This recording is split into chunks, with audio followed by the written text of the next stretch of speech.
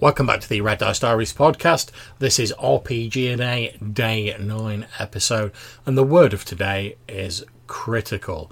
So we're just going to chat about a couple of things that we consider to be critical for our enjoyment of an RPG game. So I'm going to hand over to Hannah first. In terms of when you're playing an RPG, or when you're running an RPG even, what's one or two things that you think are absolutely critical to being a good session or a good RPG?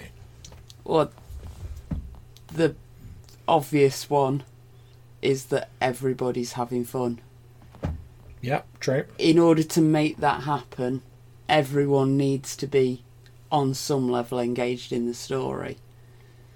Yeah, I mean, I think for me, I'd say one of the critical things is I think both the players and the GM have to be very interested in the concept and in a way sort of responsible for making their own fun, because there's a lot of times where it sort of gets put on the GM that they're almost entirely responsible for whether people enjoy themselves in the game. And whilst I think the GM does have a role in that, I don't think it's only their responsibility.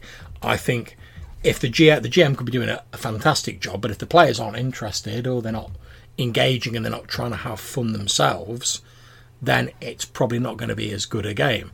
Whereas you can have maybe a less experienced or a sort of less proficient GM, but if they've got a group of players who are all sort of pulling in the same direction, they're all trying to help the game along, they're all trying to have fun, they're all trying to engage with it, you can still have a really good game. So is there anything else you can think of that's critical for you in terms of enjoying a game? Length of sessions. All right, okay. You've got to be able to get a decent story in 2 or 3 hours, assuming a little break in the middle there maybe, or a whole big plot arc in the space of about 6 hours. If you're going to try and drag it out beyond that, it's going to get very complicated, and that can still really be a good campaign, but that's going to be in lots of little sessions that are again going to be that sort of 2 to 3 hour session. Yeah, I mean, I do see what you mean. I mean, I think for me, it's a case of if you have a sort of background plot, obviously that can be running over multiple sessions. But I do agree if stuff's getting really, really complicated, because let's say most games take place less than once a week, but let's say you're even playing a game once a week. Obviously, if you play, let's say you play on a Sunday, you've then got another 6 days for all of your real life shiz to get in the way, to distract you, to let that sort of session fade into the back of your mind. And we've all got other stuff we have to deal with. So I think if a game gets really complicated, you can lose a lot of the sort of finer details when you come back to the next session, so you then have to spend lots of time recapping, and that eats into your game time. Whereas if it's a few simple sort of plots, as you're saying, that are sort of very emotive, then you can sort of retain them in your mind better. It's also that length of session time, that 3 hours is a good amount of time to concentrate on a story for and keep it going. If you get beyond that, it starts to become quite hard work. Yeah, I mean, I think for me, my sessions tend to run between 4 and 6 hours. But I think part of that is if you get a 1 or 2 combats in a D&D game, they can be quite lengthy depending on in terms of real time. So I think part of the reason I tend to have let's say 4 to 6 hours is just so that I've got enough room to have a combat or two, and you've still got time to have your 2 or 3 hours of sort of plot and investigating and whatever you do as well. I mean, I think in terms of things that are critical as well for me, one of the things that can make or break a game for me is having rules that sort of suit the complexity of the game.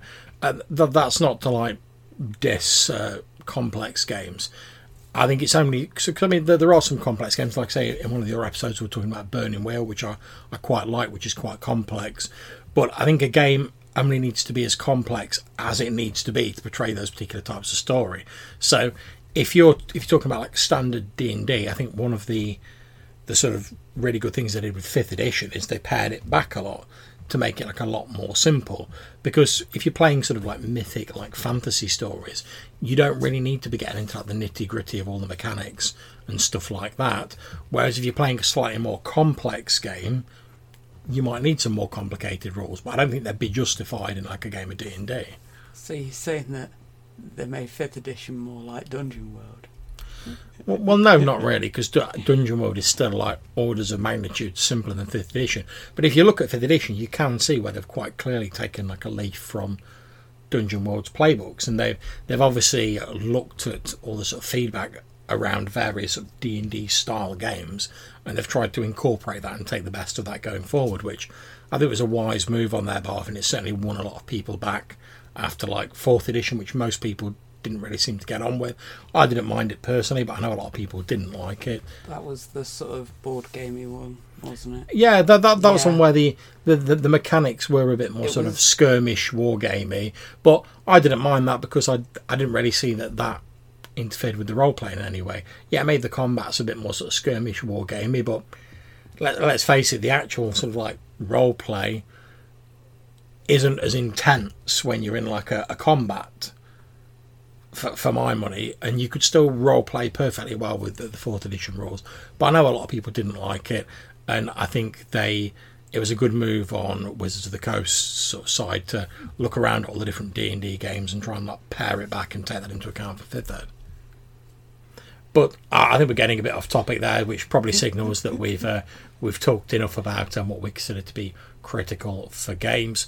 So we're going to wrap up here, and we'll be back with you shortly for our next RPG a Day episode. So until we see you then, take care.